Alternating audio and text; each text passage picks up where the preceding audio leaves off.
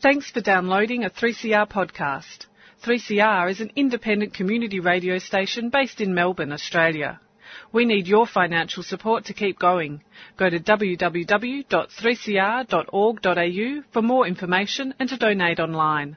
Now stay tuned for your 3CR podcast. 3CR would like to acknowledge the Kulin Nations, true owners, caretakers and custodians of the land from which we broadcast. 3CR pays respect to elders, past and present of the Kulin Nation. We recognise their unceded sovereignty.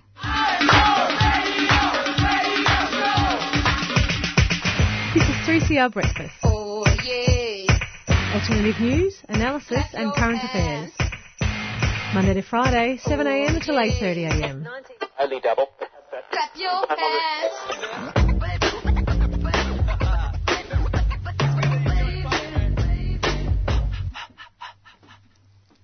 Hello. Good morning. Good morning. Welcome to Tuesday, 3rd of July. It is currently 10.6 degrees and it's going to be a top of 14 and partly cloudy. It can only get better.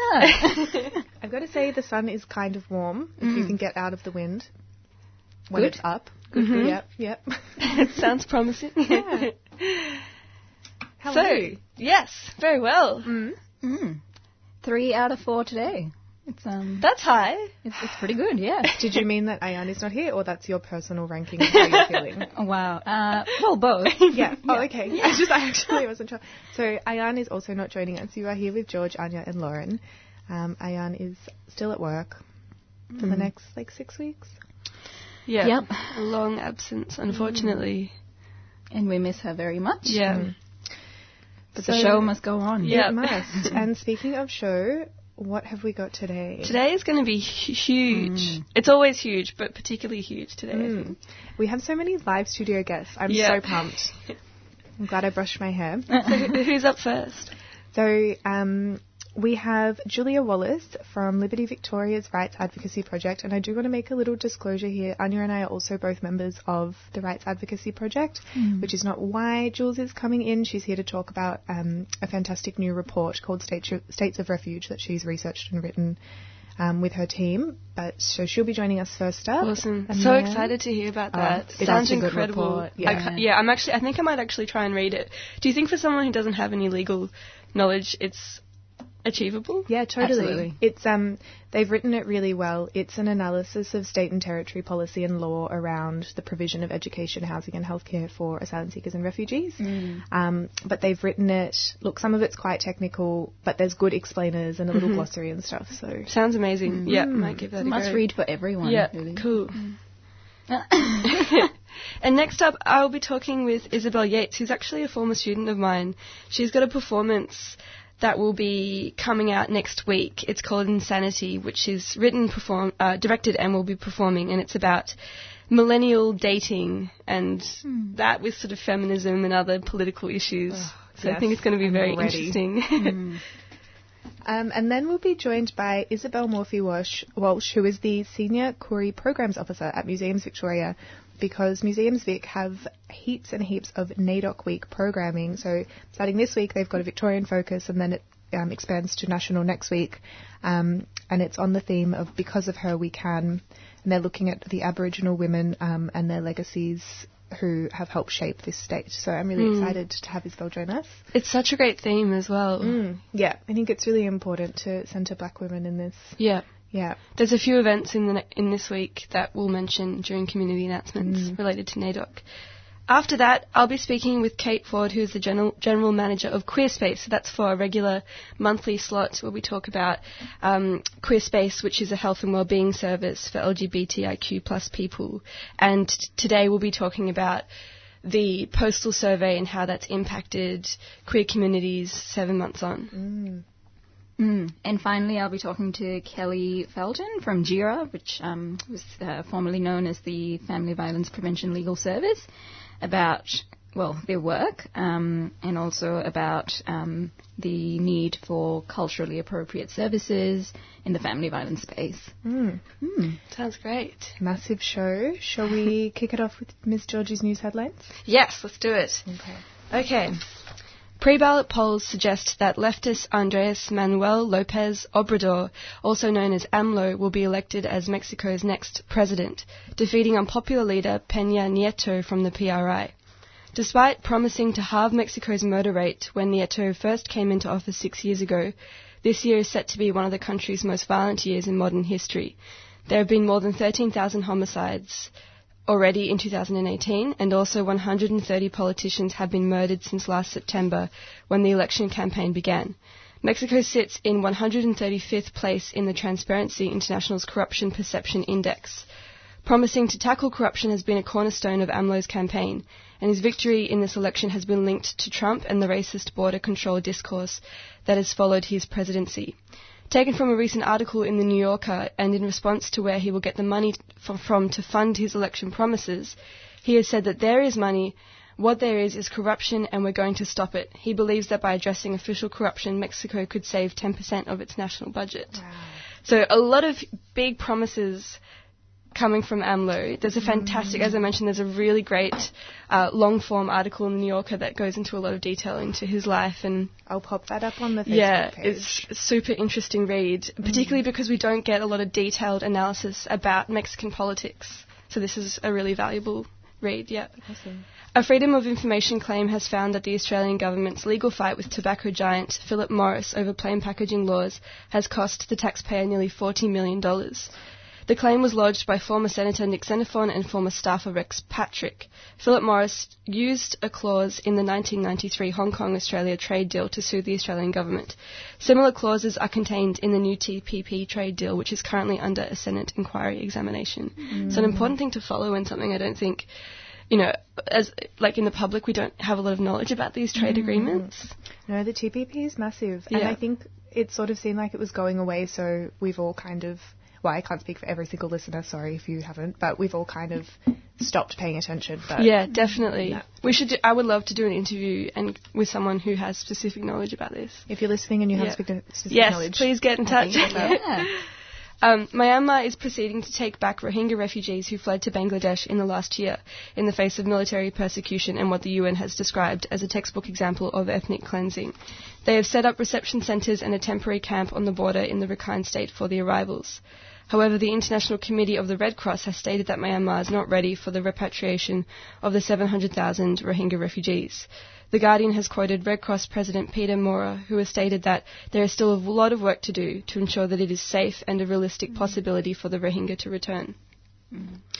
A Sky News producer has been suspended over a derogatory on-screen tagline about Sarah Hanson-Young during a Sunday morning political commentary program. The tagline quoted David Leyonhjelm, who appeared on the show, stating that the Green senator is known for liking men. The rumours about her in Parliament are well known. The interview with Leyonhjelm came in response to insults he made in the Senate towards Hanson-Young during a debate about women and violence. Specifically, it was a division on a motion to arm women with tasers to combat violence. Leyonhjelm told Hanson-Young to stop shagging men, and when she confronted him, he told her to F off. Leyonhjelm has refused to apologise for the comment. He's a disgusting piece. This is our government. Yeah. I mean, both, like, the whole motion about arming women with tasers, that in and of itself is concerning, and then the conversation that followed that. Yeah, it's really, there's that concerning underbelly of this this outrage about violence against women that is the gun lobby in Australia using it as some kind of handhold to get, like, to claw their way back into the public. No, really, there's been heaps of discussion about whether or not we should be relaxing gun imports so that women can arm themselves. That's the solution. This is not the time. Just have a seat. Great idea. Yeah. Guns, everybody. We're going to be so safe. And taser, like, what? Tasers. Yeah. I mean, I wouldn't mind a taser. That'd be kind of cool. But quite frankly, what's a taser going to do if you're facing forms of violence in your workplace when you're in the Senate? Like, how are they not? Anyway. Yeah. Australian government. And did you see the news about the radio show host who made that very disgusting comment about... Look, I don't know enough about AFL to name names. Oh, yes.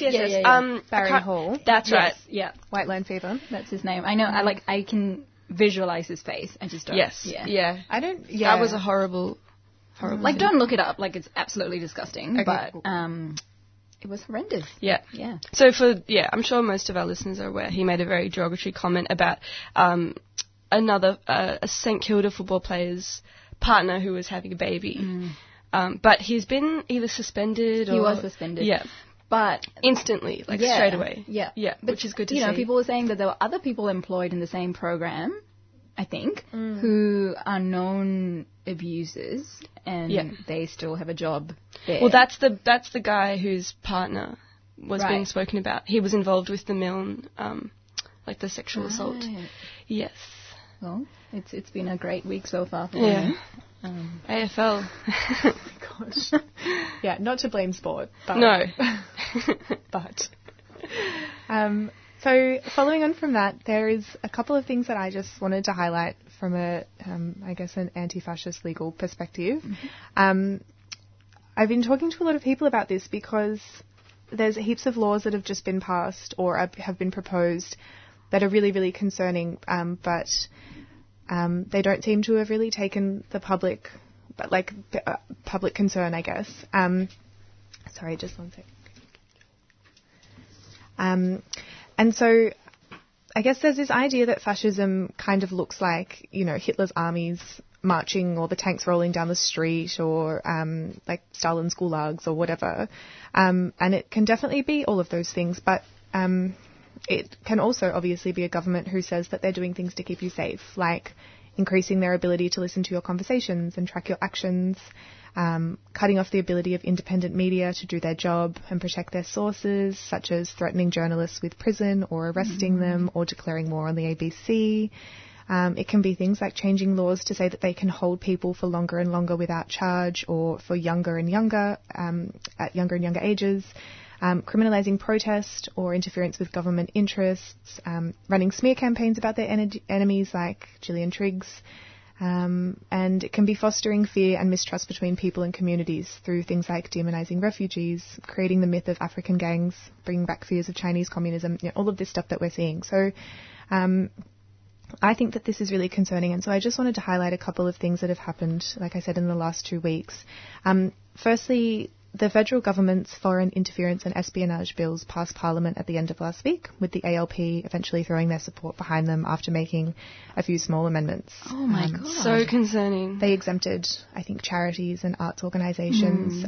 But so we had Cam Walker from Friends of the Earth on the programme a couple of weeks ago talking about these laws in much more detail than we have time for here. So you can listen back on the 3CR website. But just a bit of a recap. A few key things have changed since these laws were passed. And so this is from a Guardian article. Get Up, the social justice campaigning organisation, got some legal advice that said that offences under the term sabotage could cover a wide range of protest activities because the damage to public infrastructure element includes merely limiting or preventing access to public infrastructure. So what that's saying is, for example, a person who intentionally blockaded the entry to a coal mine with the ultimate intention of ending the sale of coal by Australia to another country could be charged with a criminal offence. And their legal advice suggested that the significant penalties of up to 20 years prison could apply to actions like that. And they've said that that is likely to have a chilling effect on protest activity. So things like blockading farms to stop the sale of like live export, anything like that. So these espionage offences appear broad enough to capture reputational damage and loss of confidence in an Australian government. So this can include things like, as the Guardian's reported, publishing material about refugee policies, climate change policies, economic and political conditions, because all of these have the potential to impact on Australia's political, military or economic relationships with other countries. And so this great lawyer, Kate Eastman, who's a senior counsel, has said that this could include things like criticising Australia's human rights record in public, or its major projects such as the Adani coal mine. Wow. So these could all become criminal acts under the new laws. So now I've really set the tone. The second thing I want to highlight is a proposal put forward by Christian Porter, who is our Federal Attorney General. And his proposal is to relax the rules around when the military can be called upon in the event of domestic incidents. So Notable from my reading of this was that he wants to be able to more easily involve the military in situations of quote-unquote riot and terror attacks. So in terms of calling the military in for terror attacks at the moment, they can be called when local forces are unable to deal with the matter at hand. So that's for things that the military has specific expertise in, such as if biochemical weapons were deployed, the military are trained in that, whereas local and state police are not. So then they can be called on. But Mr. Porter wants to lower the threshold to give it much more grey area and more discretion as to when the ADF can be involved in a domestic incident. So discretion, always bad. I guess the riot aspect is what's particularly concerning. Riot is undefined, can mean many things. Victoria Police called the protests in Flemington against Milo Yiannopoulos last year riots. So if we're talking about communities coming out and standing in front of their homes while fascists are violent and aggressive towards them, imagine the military being called into that situation. So given that there are already massive, massive issues that we know about, systemic issues around racism and a lack of accountability for breaches of conduct within the police force and the ADF, it's really concerning that we could soon see heavily armed and combat-trained soldiers getting involved with internal domestic issues. And even, I even think that's the case in terms of terror attacks. Like after the Burke v. Elizabeth Street incident, there were heaps of photos circulating the internet of a person of colour who people automatically assumed was involved, and there was this manhunt on for him, and he wasn't involved in the end, but just this it just makes me really, really nervous. And the third thing that I wanted to highlight, and then I'll be done with this little rant, is that in New South Wales, new laws relating to the management of Crown lands came into effect on the 1st of July. These laws have further restricted the ability of people in New South Wales to protest and demonstrate on Crown land, and they've increased the penalties that apply for doing so. So among the list of things that people will now be prohibited from doing are taking part in any gathering, meeting or assembly, except at cemeteries. The new laws also give police, local council officials and state government employees the power to tell people to refrain from taking part in these gatherings, meetings or assemblies or protests or demonstrations.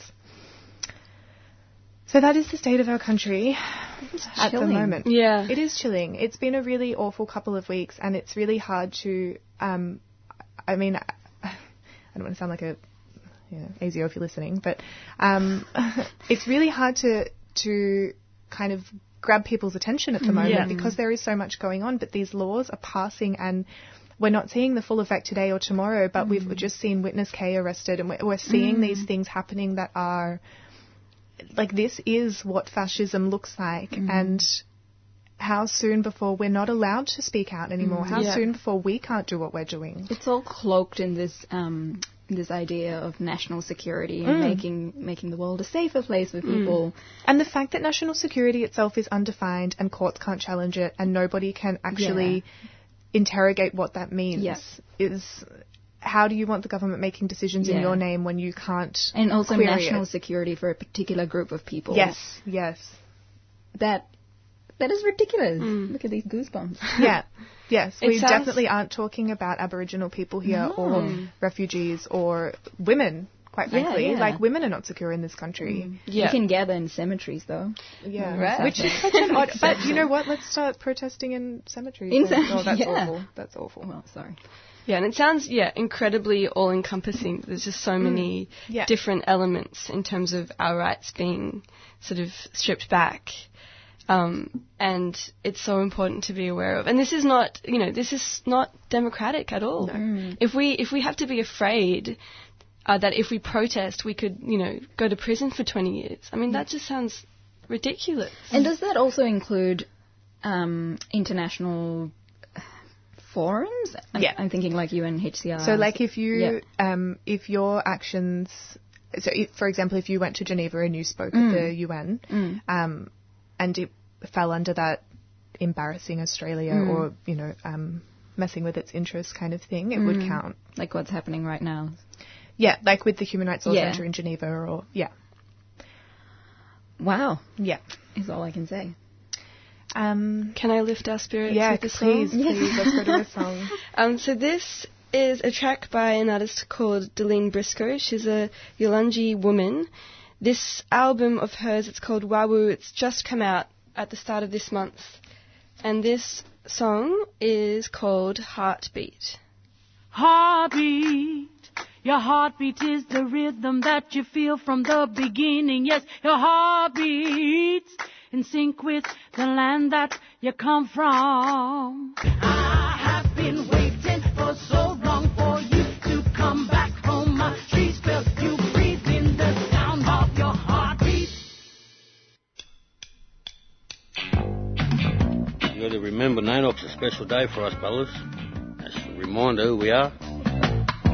Every year for NAIDOC Week, 3CR Community Radio gives voice to our Indigenous brothers and sisters through Beyond the Bars, Australia's only live prison broadcast. I am a black man. NAIDOC means a lot to me. It's about identity and also about past and present. NAIDOC means a lot to me for my family and my people.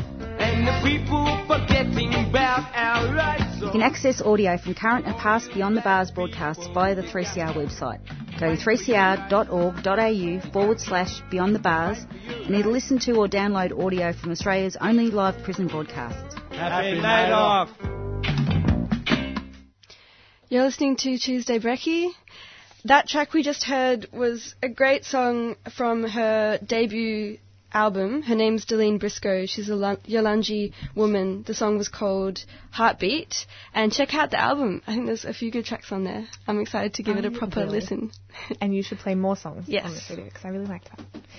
So now we are joined live in the studio, what fun, the first of 3 live guests today, by Julia Wallace, who, as I mentioned before, is from the Rights Advocacy Project. And again, full disclosure, Anya and I are also part of the Rights Advocacy Project. So, but Jules is here today because she is one of the researchers and authors of the new report, States of Refuge, which is very exciting, and I will post a link to it on our Tuesday Brekkie Facebook page.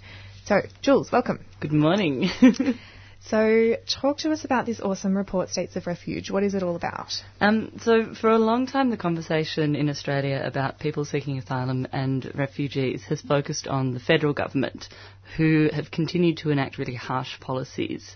There's been less attention on the role of states and territories, who have a crucial role in making sure members of our community get the right support.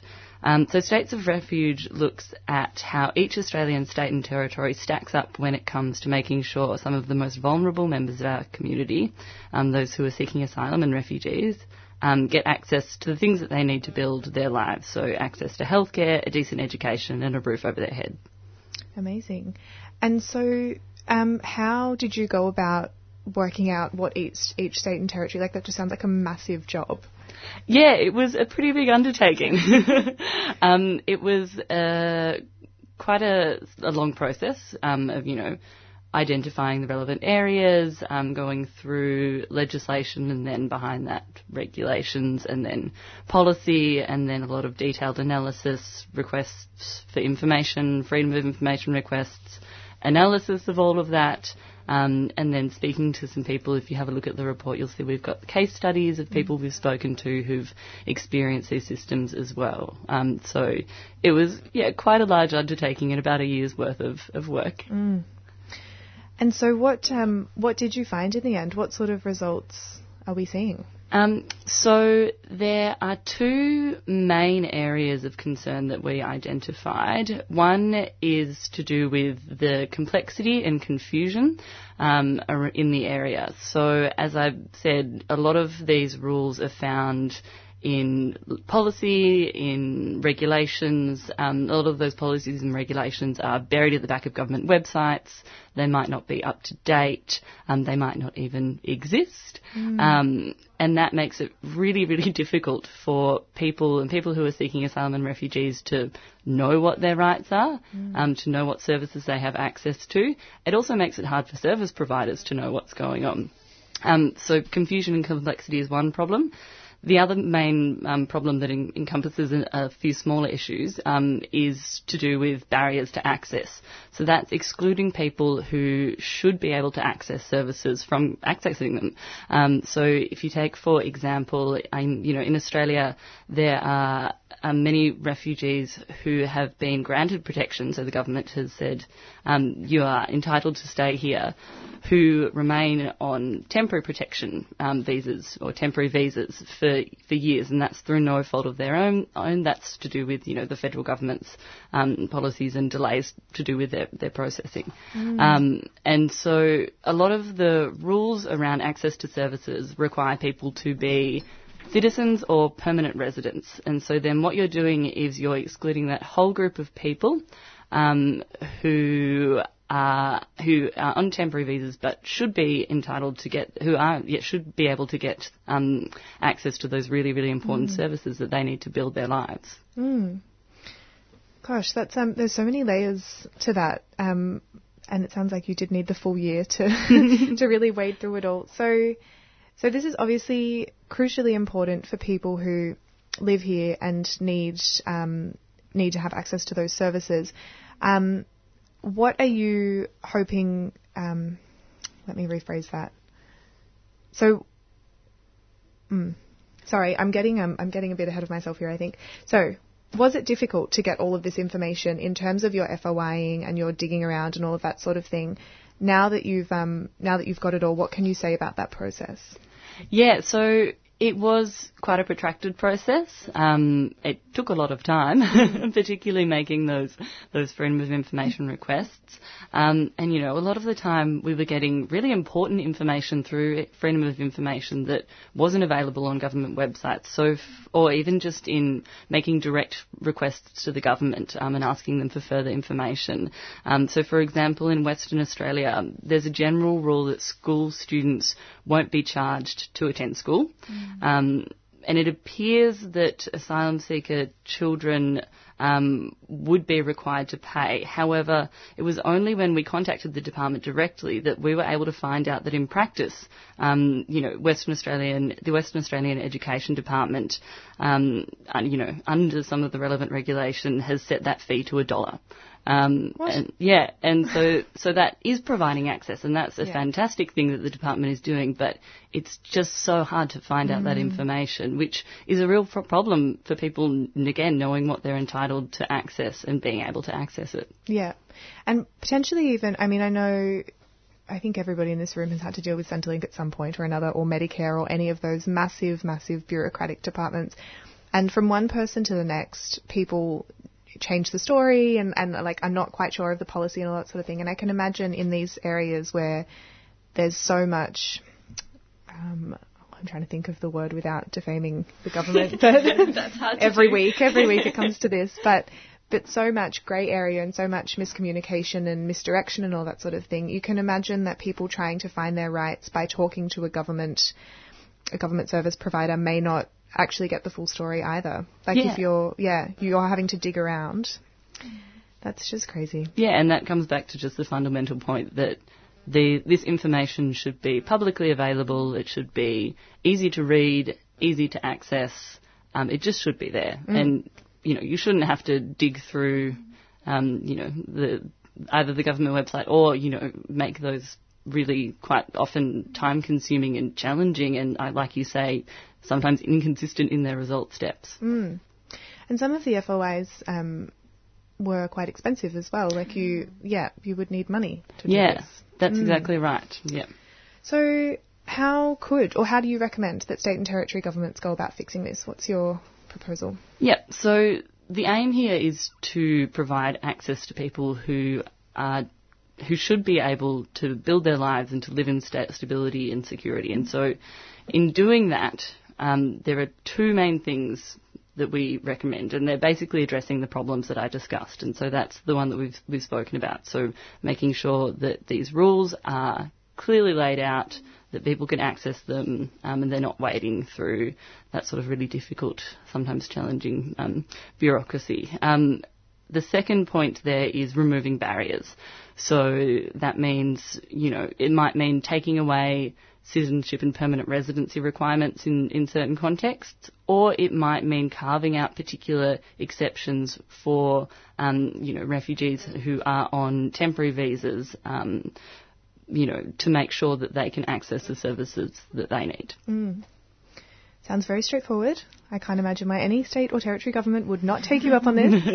And they should be listening. I saw you got some mentions in other state papers yesterday, so hopefully they're going to pay attention.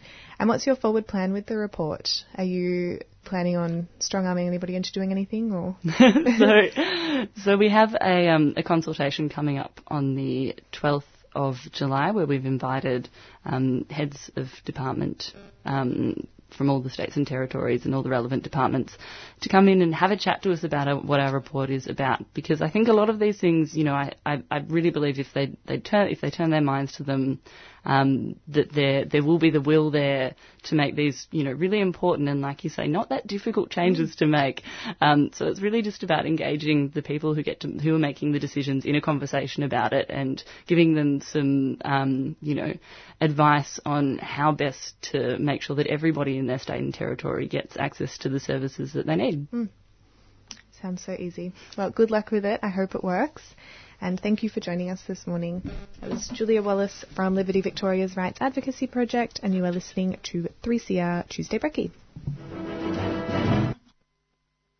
And womankind arise! Women on the Line, a current affairs program devoted to women's voices, covering a diversity of women's interests and hearing women's perspectives on current affairs. Rights, militant plea, never you fear! Erosion of human rights leads directly and inevitably to erosion of human security. We do not accept the denial of our rights because the right to have a say over our country is our line. Women on the Line. Tune in on Mondays at 8:30am and Wednesdays at 6am on 3CR Community Radio 855am. And streaming live at 3cr.org.au.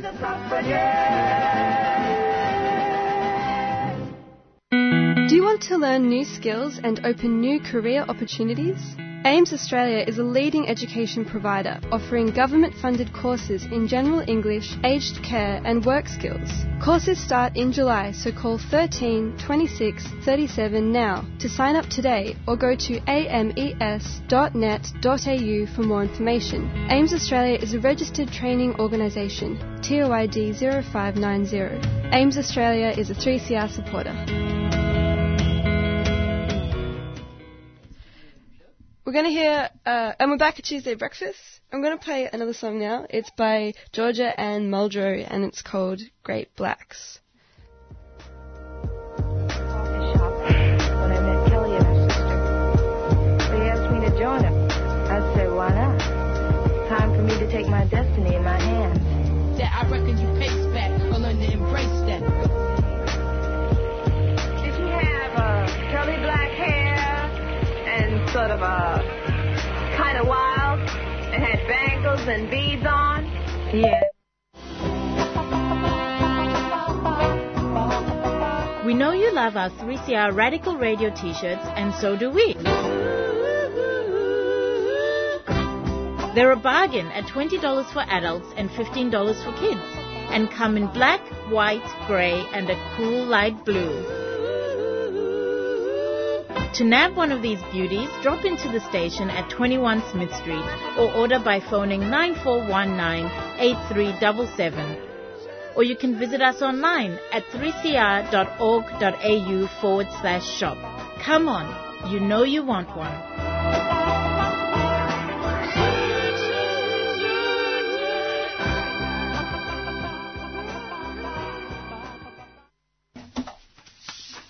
Welcome back to Tuesday Breakfast. My mic wasn't on. Classic. Classic move. Welcome back to Tuesday Breakfast, where we are exceptionally organised and professional and also very good looking. We are here with Isabel. Oh, no, I'm going to get confused because we have two Isabel guests today. Yeah, back to back. Yes, it's wild. We're here with Isabel Yates and George, please take it from here. Thanks for joining us. Thank you for having me. So Isabel is here to talk about her new performance called Insanity. It is. But before we jump into that, I just want to hear from you about what got you... So you've studied musical theatre and acting. Mm-hmm. What got you into this field? So I think I sort of discovered it in high school, really. It was a one of the better extracurricular activities at my reasonably small high school. And it was kind of cool, which is unusual, I think. Like, all of the cool kids did the musical. Really? Yeah, which never happens. So, so I got into it at high school and then kind of did what you're meant to do and went to university after high school and did 1 year at uni and decided that was not for me at that time. And went and studied musical theatre full-time for 12 months, and then I had the bug and went and studied acting. I went and studied in New York, Melbourne, all over the place, London. Wow. So I really sort of committed and chased the high that you get from being on stage, yeah. And is this your first work? Yes. So this is my first full solo show. So I've done stuff as part of my course or shows at uni and things like that. But this is the first, solo project, which is exciting and nerve-wracking and all of those things. But it's an idea that's been in the back of my mind for years. And it's so topical. I was just talking to Lauren before. Don't, because I walked in this morning and was like, you will never guess what happened on Tinder. This man is trash, blah, blah, blah. Sorry to not all men and old men listening. Oh, God, yeah. And George was like, you wait. So tell us about the show. So the show is called Insanity, which is not specifically directed at me being insane, which I think is often something, women dating, like, oh, she was crazy. Yeah. So the title came from Einstein's definition, which is doing the same thing over and over again and expecting a different result. And I think that is Tinder. Yeah. Because you do sort of do that thing where, there's conflicting information in any other scenario apart from dating. If you were doing the same thing over and over again and it wasn't working, you would change your tactic. But all of your loved ones will be like, no, it's them. You don't change anything. You're perfect. And you're like, well, yes, but also it's not working. So I thought that was a funny. That's a great title. Yeah, I really like that a lot. And so I'm just interested to hear what influenced you to make the work. I mean, have you had a lot of these experiences with where it's the same thing, going over and over again? Yeah, I think just sort of getting bogged down, I guess, by, like, Tinder is weird. Tinder is such a weird platform on which to date. It's basically a mobile phone game. And then you meet them in real life. Right. Yeah, exactly. And it's quite odd. So I think sort of I will go through phases where I'll have like 4 or 5 dates a week and treat it like, auditioning. Just sort of feel like it's a numbers game. And then wow, that's a lot. Yeah. And then, you're like, they're all just strangers. Like, they are all total strangers that you don't know, and it's complete random luck as to whether or not you get there and get on, or get there and have a weird, slightly awkward conversation with a stranger for 2 hours and then go home. You're like, why did I do that and not hang out with someone who I know and like? So there were lots of sort of those stories, but also I've just had some very interesting, unique dating experience. Okay. It's very diplomatic. Yeah, exactly. Very different ones. So I just thought I had too much material to not write a show. Yeah. And it's always good to write about something that's really personal, that you have had a lot of experience in. Yeah, absolutely. And, with slight artistic license, everything in the show is true. So I believe it. Yeah. And so this is a sort of a broader question. Do you think that these dating apps are changing dating culture for everybody? Definitely. And is this a positive thing? Like, how do you see it? I think it's not yet a positive thing. I think maybe one day we'll learn how to use them better, but I think at the moment they've kind of taken over, and so I know that for me, like, my attitude now when I go out for a night with friends is you're just completely shut off to, if anyone hits on you, it's like, no, I'm with my friends, leave me alone, please. Formal channels. Yeah, exactly. But then you go home and you'll be like, oh, I hope he's on Tinder. And it's so weird. We've completely segregated real life and dating, even though ideally, dating should happen in real life. Yeah. Because you are going to have to spend time with them in real life. So, yeah, so I don't think strange. it's positive yet. Yeah. And let's talk about the sort of the political element or the feminist element.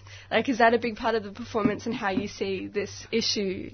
If you are a feminist, you know, I am definitely a feminist. I am always a feminist. Yeah, so I think that it's really hard. It's a fine line to walk when you're doing comedy and trying to also, you know, push your little social activism agenda. Yeah. But I think that any kind of social activism, feminism or otherwise, can get really exhausting, and it's important to find a way that you can not get exhausted and burnt out and still kind of follow that path. And for me, comedy is a really beautiful avenue in which to do that, because I think if you can make people laugh first, then they're more likely to listen. Someone has a much better worded quote that says exactly that. I can't remember who it is. Yeah, I think you got it spot on. And so does that mean that you've had dating experiences where your feminism has kind of become a little bit of a tension with... Yeah, definitely. I mean, I now have it in my Tinder profile, which is debated amongst a lot of my friends. I think that's clever. You may as well just be straight up. Weed them out from the get-go. Yeah. Like, if they're going to not match me because it says feminist, they're not a person I want to date. Yeah. It's really easy. Amen, sister. So, yeah, but I have lots of friends who are like, oh, you know, but you don't want to give away everything too early. I'm like, I'm not giving anything away. I'm telling them that this is important to me. What kind of man do you want to attract that doesn't believe in feminism? Right. Like, exactly. bye. Yeah. See you later. Delete. Left. Yeah, and I've definitely been on dates where, for whatever reason, I don't know, they haven't looked at the fact that I'm a feminist, or they just don't know what it means or whatever, and so you get into that conversation on a date. And, like, it's heavy stuff to talk about on a first date, and defining every different version of feminism. Okay, so liberal, radical. Yeah, right? I'm like, I don't have time. Like go to uni.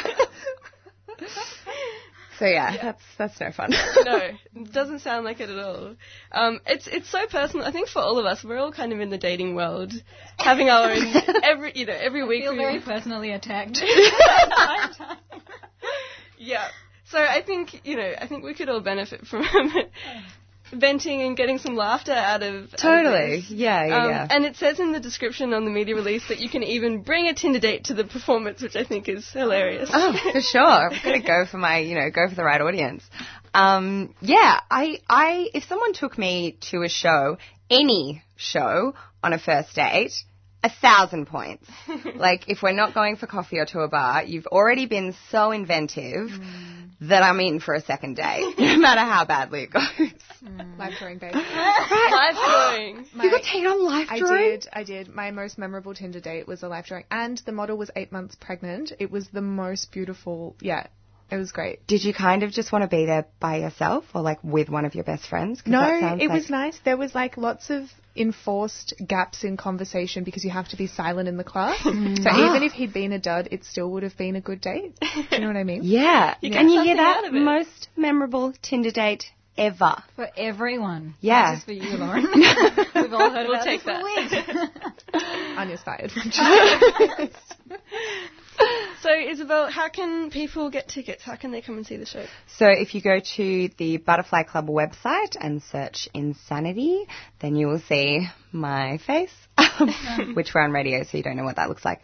But yes, so you can get tickets through there. Otherwise, on my Facebook page, which is Isabel Yates, it's an actor page. There are links all through there as well. Awesome. Yeah. So cool. Thank you so much for sharing that with us. Thank you for having me.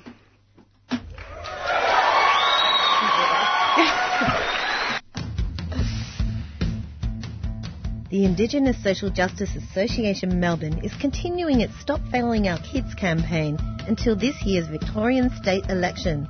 We're asking people to sign an online petition and to send postcards to Premier Daniel Andrews, calling for his government to abandon plans to build a $288 million youth prison at Cherry Creek.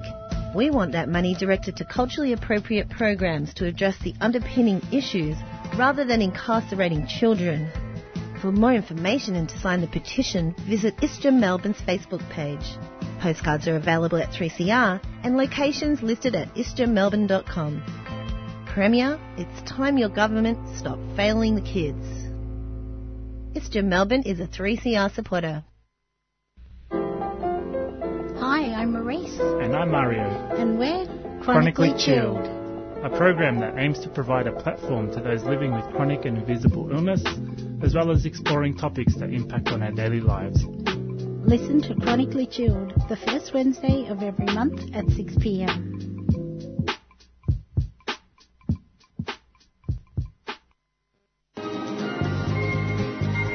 Hi, my name's Sarah. I love coming here because they offer vegan food. Hi, my name's Paula. This is my first time at Friends of the Earth. I think it's really awesome and the food's great, really healthy and nutritious.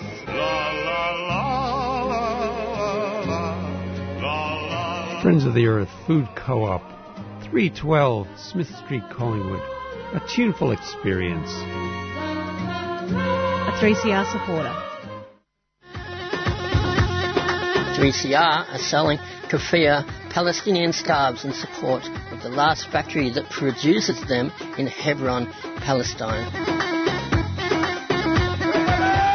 All profits will be donated to the reconstruction efforts in Gaza and support Palestinian industry. These are traditional scarves available in red and black, or you can choose from a modern design. Go to 3cr.org.au/shop to buy online or drop into the station during business hours. Good morning. You're listening to 3CR Tuesday Breakfast with Lauren, George and myself, Anya. Coming up next, I'm going to be playing a Tamil song, which I'm very excited about. This song came out in 2012, 2013. It's one of my favorite songs ever. It's about love and yearning and romance, and yeah, I hope you like it.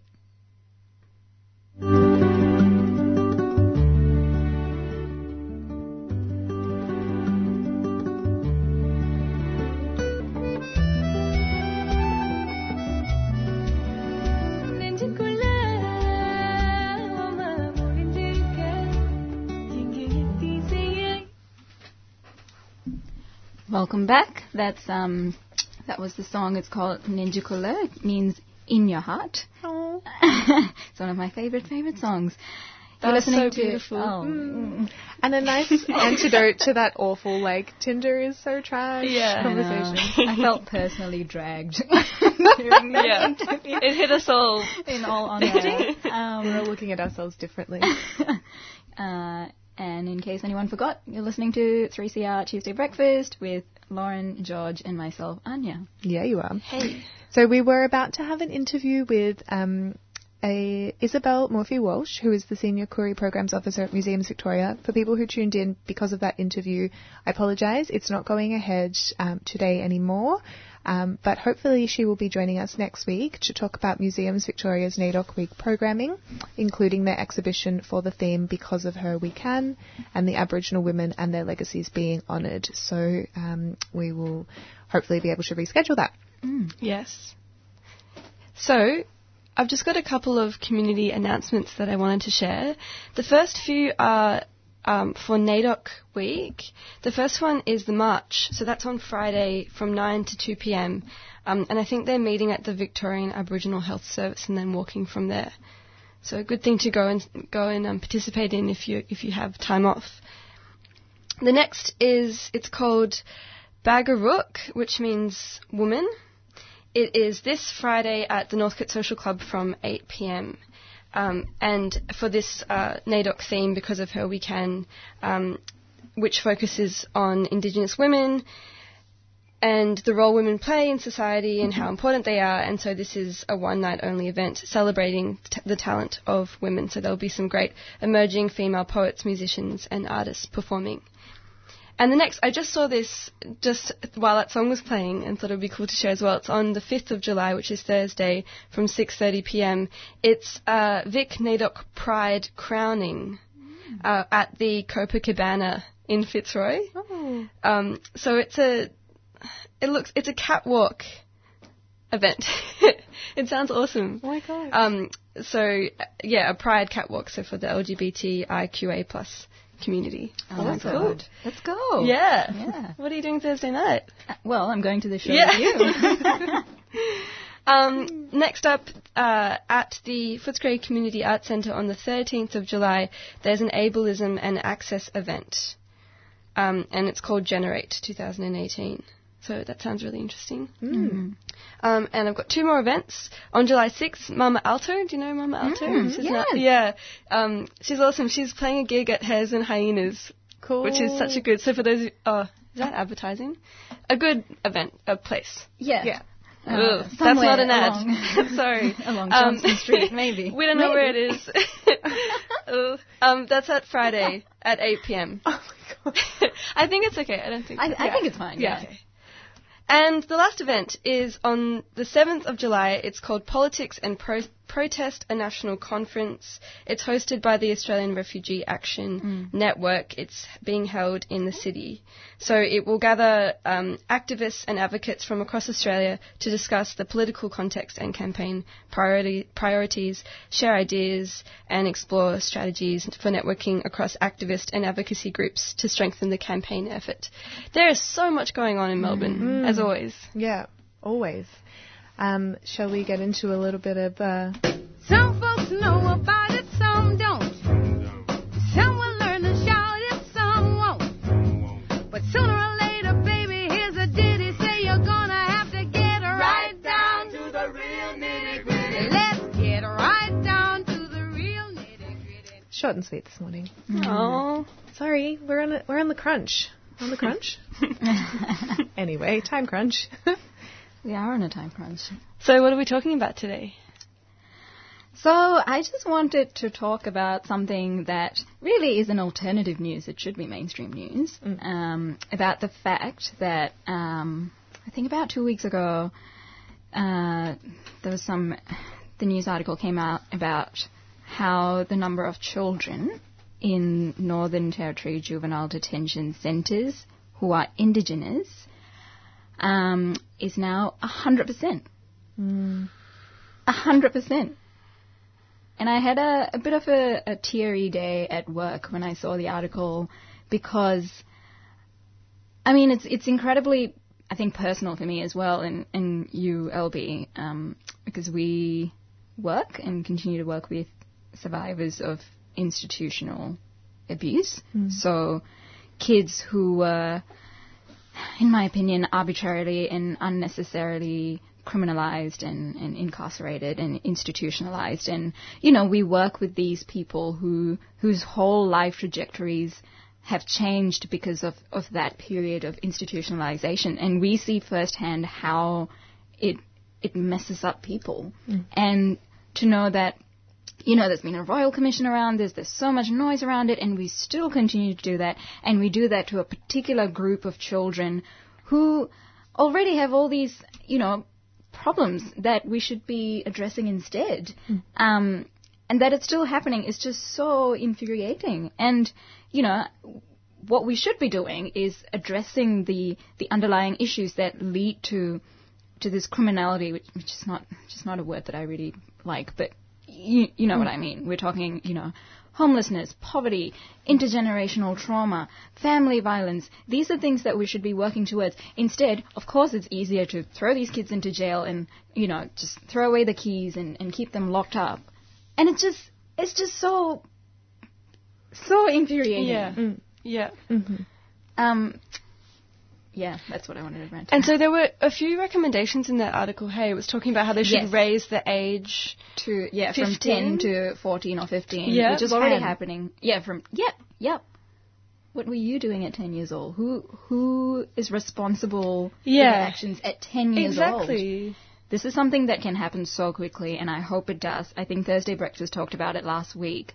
But also even other things like, you know, therapeutic justice measures, so diversion to young offenders at an early age, and there's just so many other things. Look, I'm just going to take out the report that I brought with me today. about some of the therapeutic jurisprudence and rehabilitation measures that can be done, the Victorian government's 2017 Youth Justice Review and Strategy notes that once in contact with Victoria's youth justice system, this is Victoria specific, but I think it's a lesson that is applicable everywhere, that the life outcomes of young people are poor and there's no change in their offending patterns. So obviously criminalising them and being tough on crime doesn't change anything. And, if you're trying to keep the community safe, it doesn't work. So it doesn't change anything and it makes their life worse as well. Pretty much. So that, there's just no reason to keep doing that.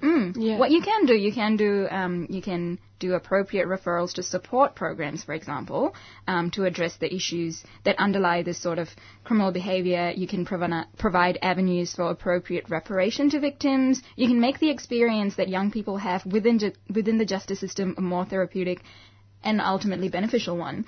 And if we were to talk about it from an economic point of view, it also makes sense to use this money that we spend on locking kids up on better programs that help them and the community as a whole.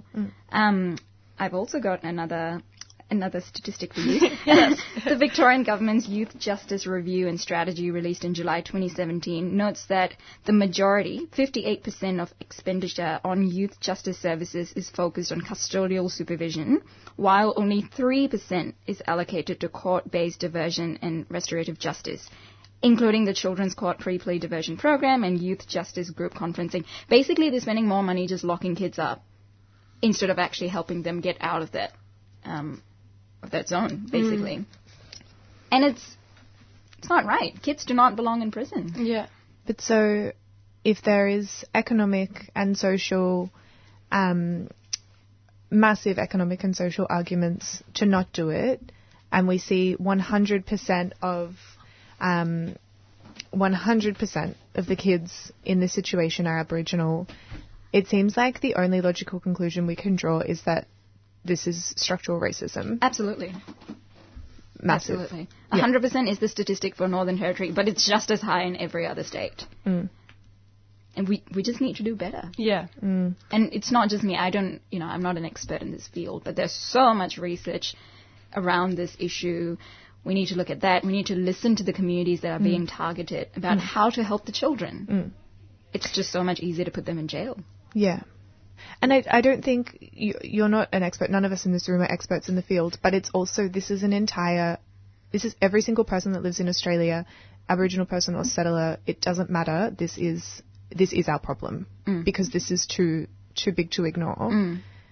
And kids who start in the justice system or in prisons at such an early age, might go on to reoffend and grow up to be offenders in the future as well. So what are we really doing to stop crime if that's what the aim is? Yeah, absolutely. And I think the other recommendation from that article was that, people shouldn't go to jail for really petty, insignificant crimes because of what you've just said about how people then become institutionalized and how it's of recidivism. It's just so unproductive. Yeah.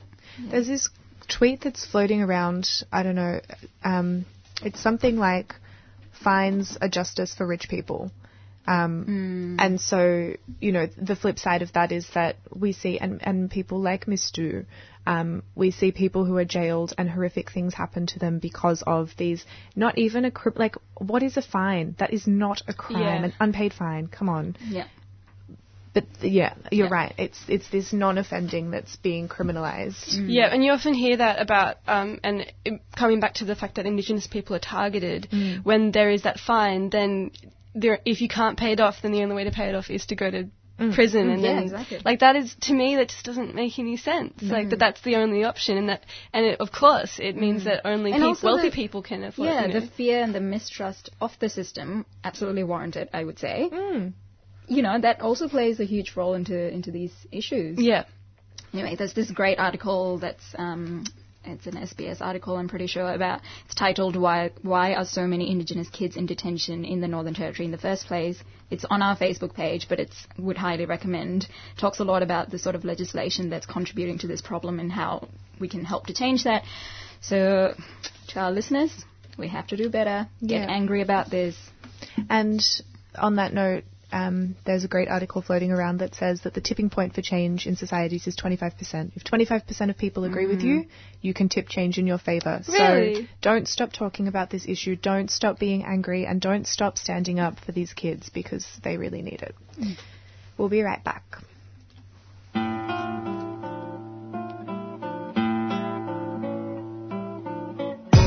Genocide here is a lot more sneaky than it is in Rwanda or other places around the world. It's one thing white fellas learnt in the last 200 years, to be very sneaky about their genocide. You look at the 38 nations that were here before white settlement, and then you count up the numbers that are still surviving, still out there doing their business on their country. Well, there's only 25 left, so what happened to the other 13? Let's talk about the Black GST. Genocide to be stopped, sovereignty acknowledged and treaties made. Tune in to Fire First every Wednesday from 11am till 12 midday on 3CR with Robbie Thorpe. And we're back at Tuesday Brekkie. We've got Kate Ford on the line, who is the General Manager of Queerspace. Now, Queerspace, we've got a regular slot with them now once a month, so this is our second interview. For those of you who are listening who didn't hear our first one and don't know much about Queerspace, it's a health and wellbeing service for LGBTIQ plus people and the people they're in relationship with.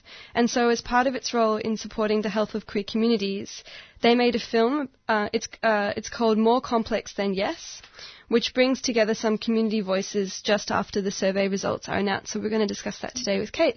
So hi, Kate. How are you going? Hi. Yeah, good. How are you? Thanks. I'm well, thanks. Thanks so much for joining us this morning. No problem. So can you give our listeners, I know I did give a brief intro, but perhaps mention a little bit more about what Queerspace is and the work that you do there?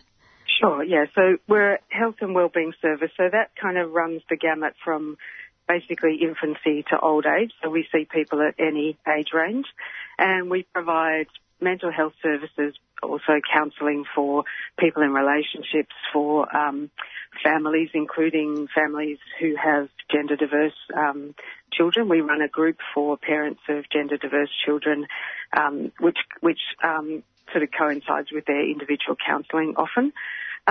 So we provide a range of supports, including accommodation to other queer community orgs, and we run a range of groups, and we do things like make films when we think it's important to do that.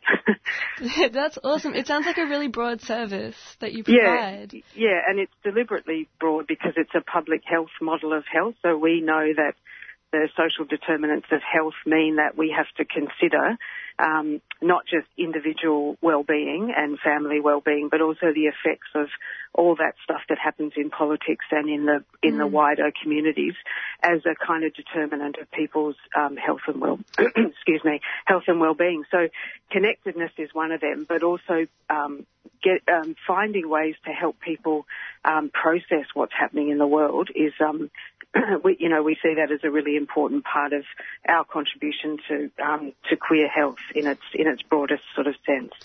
Yeah, and this is just so relevant in terms of the marriage equality campaign. And we were hearing that a lot of support services were experiencing quite high levels of demand, and at Queerspace, was that the case? And what have you found to be the impacts in the months following on from that? Yeah, so the demand was quite shocking, and I think the frontline services really, really struggled with this sudden increase in calls, but also it wasn't just volume, it was also the level of risk associated with the people who were calling. So the effects of all of those things that were said in public were that people in our communities were really, really struggling to just kind of maintain a basic sense of, a right to be in the world. And if they were going through things like, difficulty coming out or any kinds of things that meant that they were struggling with being queer in the world, then the kinds of things that were being said in public were just tipping people into, that, oh God, I need to talk to someone. Otherwise I'm kind of, not feeling like I'm going to cope. So that was the frontline services. But what we also experienced at Queerspace was we had a lot of those frontline services also approaching us saying that the staff needed help because everybody's, pretty much queer identified or an ally. So people have, complex relationships in queer community and people were really struggling with it's sort of like being submerged in this filth. And how do you cope with that? So we did a lot of trying to put in supports, not just for our clients who were coming in, but for the people who were working in the frontline services and our own staff and the people who are co-located with us at Drummond Street. So it was a very intense time for all of us queer space staff who are also all queer identified. Yeah. So, yeah. Yeah, and totally. I mean, it makes so much sense that, you know, these bigger political discourses can have this impact, especially when you're talking about a certain group's access to equal rights. And in this film, so it's called It's More Complex Than Yes. I watched it last night. It's really fantastic. There was one comment that really moved me in particular where they were talking about, it might have been Sally Goldner, who is one of our heroes here at Tuesday Breakfast, mentioned that people felt shamed. Yeah. And that, you know, that is just such an awful thing to experience in terms of that discrimination and that stigmatization. Yeah, absolutely. And I think it's something that it's hard to speak about, and it's hard to, you know, which is why we see people at Queerspace individually often, is to work through the effects of that shame, because it's so profound when it comes with the weight of public opinion. And I think that was what was really distinctive about the way the postal survey was run, was that, you know, I mean, just to say the obvious in a way is that, you know, we were all discussed in public all the time in ways that we couldn't control. And so, you know, it would suddenly enter, you know, your living room or your car, or, you know, sitting there with your kids, and suddenly somebody would be speaking about are gay parents more likely to be addicted to drugs or whatever. These random ideas that just drop in.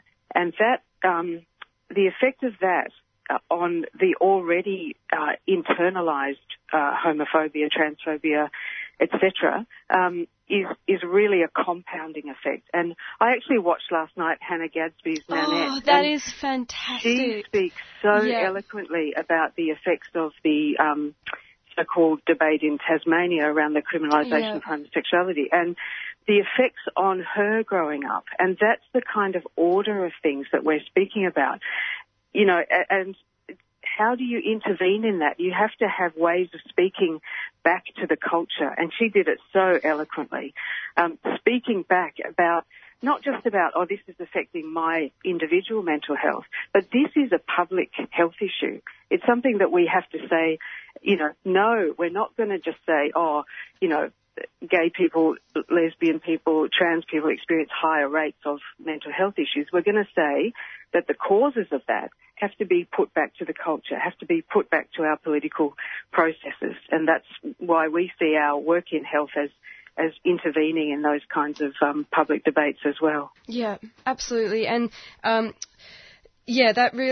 there was another point that was made at the end of that video about healing and speaking and allowing LGBTIQA+ communities to do that in the wake of this kind of very toxic public discourse that we've been experiencing. There's so much that I want to ask you about, and I think we're going to have to wrap up there, but what is the best... It's okay, we've got a regular spot. Exactly. We can talk about it again.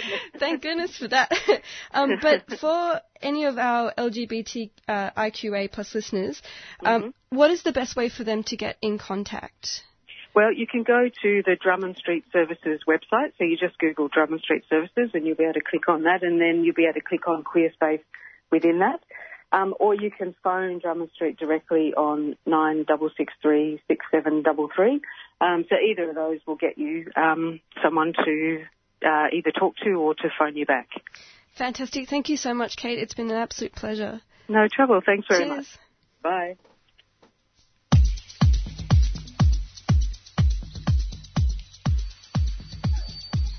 Guatemala. I'm Black Betty, and you can join me for Black Noise Radio each Thursday from 2 to 3 p.m. Join me each week as I serve you up a deadly fine offering of all things black as we explore Black Australia and everything fabulous it has on the offer. We'll check out and see what's making black news locally and from right around Australia. And we'll explore all things Aboriginal and Torres Strait Islander and the deadly solid culture and people with a look at community news, views, music, culture and the arts. Hope you can join me for Black Noise Radio, featuring black news, views, current affairs, music, culture and the arts from an Aboriginal woman's perspective. That's me, Black Betty. I'll see you Thursdays at 2.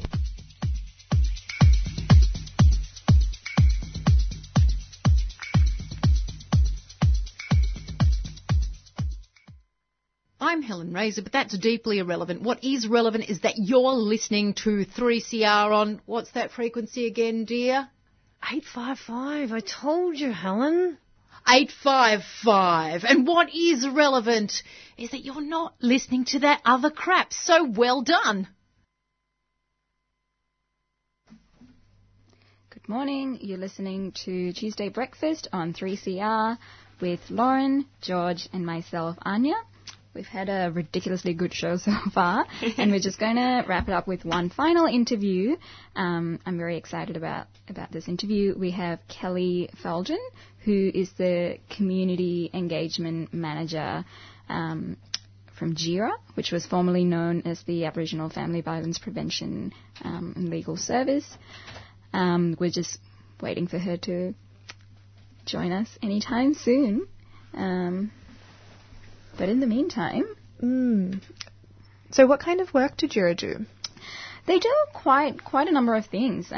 They obviously do the Aboriginal Family Violence Legal Service. They also do cultural and wellbeing workshops. They do some policy and advocacy work in the community. And they have a couple of offices everywhere in Victoria, I think. The one closest to us is in Abbotsford, but they have offices in Mildura and elsewhere. And their board is amazing. They've got really awesome people on the board, and their CEO, Antoinette Braybrook, is also great. Oh, I think Kelly is joining us now. Hi, Kelly. Hi, how are you? Good. How are you going? Good, thank you. Good morning to you all. Good morning to you too. Let's jump in. Can you tell us a little bit about GERA and the types of services you provide? Sure. So, as you mentioned, we're an Aboriginal community-controlled organisation, and we do have statewide reach. We were established 15 years ago now, which in some sense sounds like a long time, but it's not really. We're a specialist service that provides frontline legal and non-legal services for Aboriginal victims and survivors of family violence. We also deliver primary prevention and early intervention programs, including wellbeing workshops for women that reduce vulnerability to family violence and break down barriers to reporting. And as you mentioned earlier too, we also do policy and advocacy work to address systemic issues and advocate for change. To support Aboriginal women's access to justice, safety and equality. Yeah. Certainly while our frontline services are not gender exclusive, 95% of our clients are women, and in recognition of this, all of our early intervention and prevention work is designed by Aboriginal women for Aboriginal women. Amazing. Can you take us through GERA's journey a little bit? When and how did the organisation come about? Yep, sure. Okay, so we're established in 2002, which I said was 15 years ago, and we were established as the Aboriginal Family Violence Prevention and Legal Service, and we were one of 14 FVPLSs around Australia. We were established because of the high rates of violence against Aboriginal people, and predominantly women and their children, and certainly because of the lack of access to culturally safe services for Aboriginal victims and survivors. Earlier this year, you might know we celebrated our 15-year anniversary and had a wonderful gala in town. Yeah. And at that event, we launched our new name and identity as GERA. Yep. But just so you know, GERA is a Woiwurrung word for reed. And it certainly has great cultural significance for our organisation. In Wurundjeri culture, weaving was a time when Aboriginal women came together, we shared stories, we gave each other support and worked together to find solutions to any of the issues that we were facing. And certainly this is a vision we have for GERA. So GERA is a place where our women can feel safe, celebrated and supported. So we're really excited about our journey to GERA and where that's going to take us in the future. That's amazing. And in your experience, Kelly, can you talk a little bit about why culturally appropriate services in the family violence space is so important? Yeah, sure. Certainly our sisters experience violence at a far higher rate than non-Aboriginal sisters. And in Victoria, our women are 25 times more likely to be killed or hospitalised because of family violence. Yet for our women experience violence, there are certainly many complex barriers to reporting that violence and accessing support. So organisations like JIRA are best placed to build trust and break down those barriers for women seeking support, and we work really hard to do that. With the history of colonisation and contemporary racism and discrimination means that our sisters experience family violence have a great deal of fear and mistrust of the system. Many of the women that we work with tell us about poor responses from police who judge or belittle their experiences, and sometimes just don't believe them.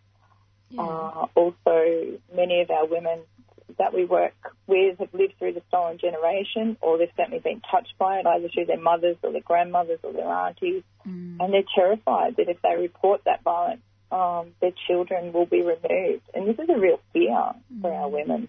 And it's still it's not happening. a thing of the past. Yeah. As you know, our children are 14 times more likely to be removed than other children. And family violence is the single biggest driver of this, which forces our children into out-of-home care. And then, losing their connection to family, community, culture and identity. So we certainly advocate for change to the child protection, justice and family violence system so that our women are supported to live safely and, most importantly, keep their children in their care. Yeah. That sounds fantastic. Kelly, are there any events coming up that you'd like to tell our listeners about? Yep, there sure is. We've got a special Sisters Day Out coming up on the 17th of July. It's our NAIDOC Sisters Day Out, and it certainly marks the national NAIDOC theme because of Her We Can. But it's also an opportunity for us to launch a new and exciting campaign which honours the women that we work with who often go unseen and unheard, some by choice and some certainly because of violence, racism and discrimination. So at this NAIDOC, and actually every day, we celebrate all women at JIRA, not only those in the spotlight, particularly those in the shadows as well. So keep an eye out for the 17th. There'll be lots of exciting things coming up for our community and the broader public over social media too. So it's a really powerful campaign actually, and I'm so excited about launching that at Sisters Day Out, which will be held at the Regal Ballroom in High Street, Northcote. Beautiful. I did see that on Facebook, so we'll share those details on our page as well. And finally, how do people get in contact with you? Okay, so we have a 1-800 number. That's probably the first point of call. So it's 1-800-105-303. You can log on to the website and contact us that way by email as well.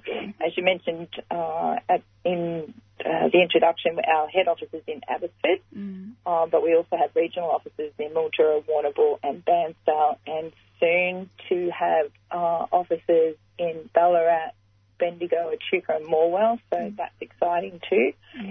So there is some, actually, might give a plug for some job opportunities in those towns if anyone's listening. Jump onto our website and have a look. We're really excited to get those offices up and running, be able to support women in those communities as well.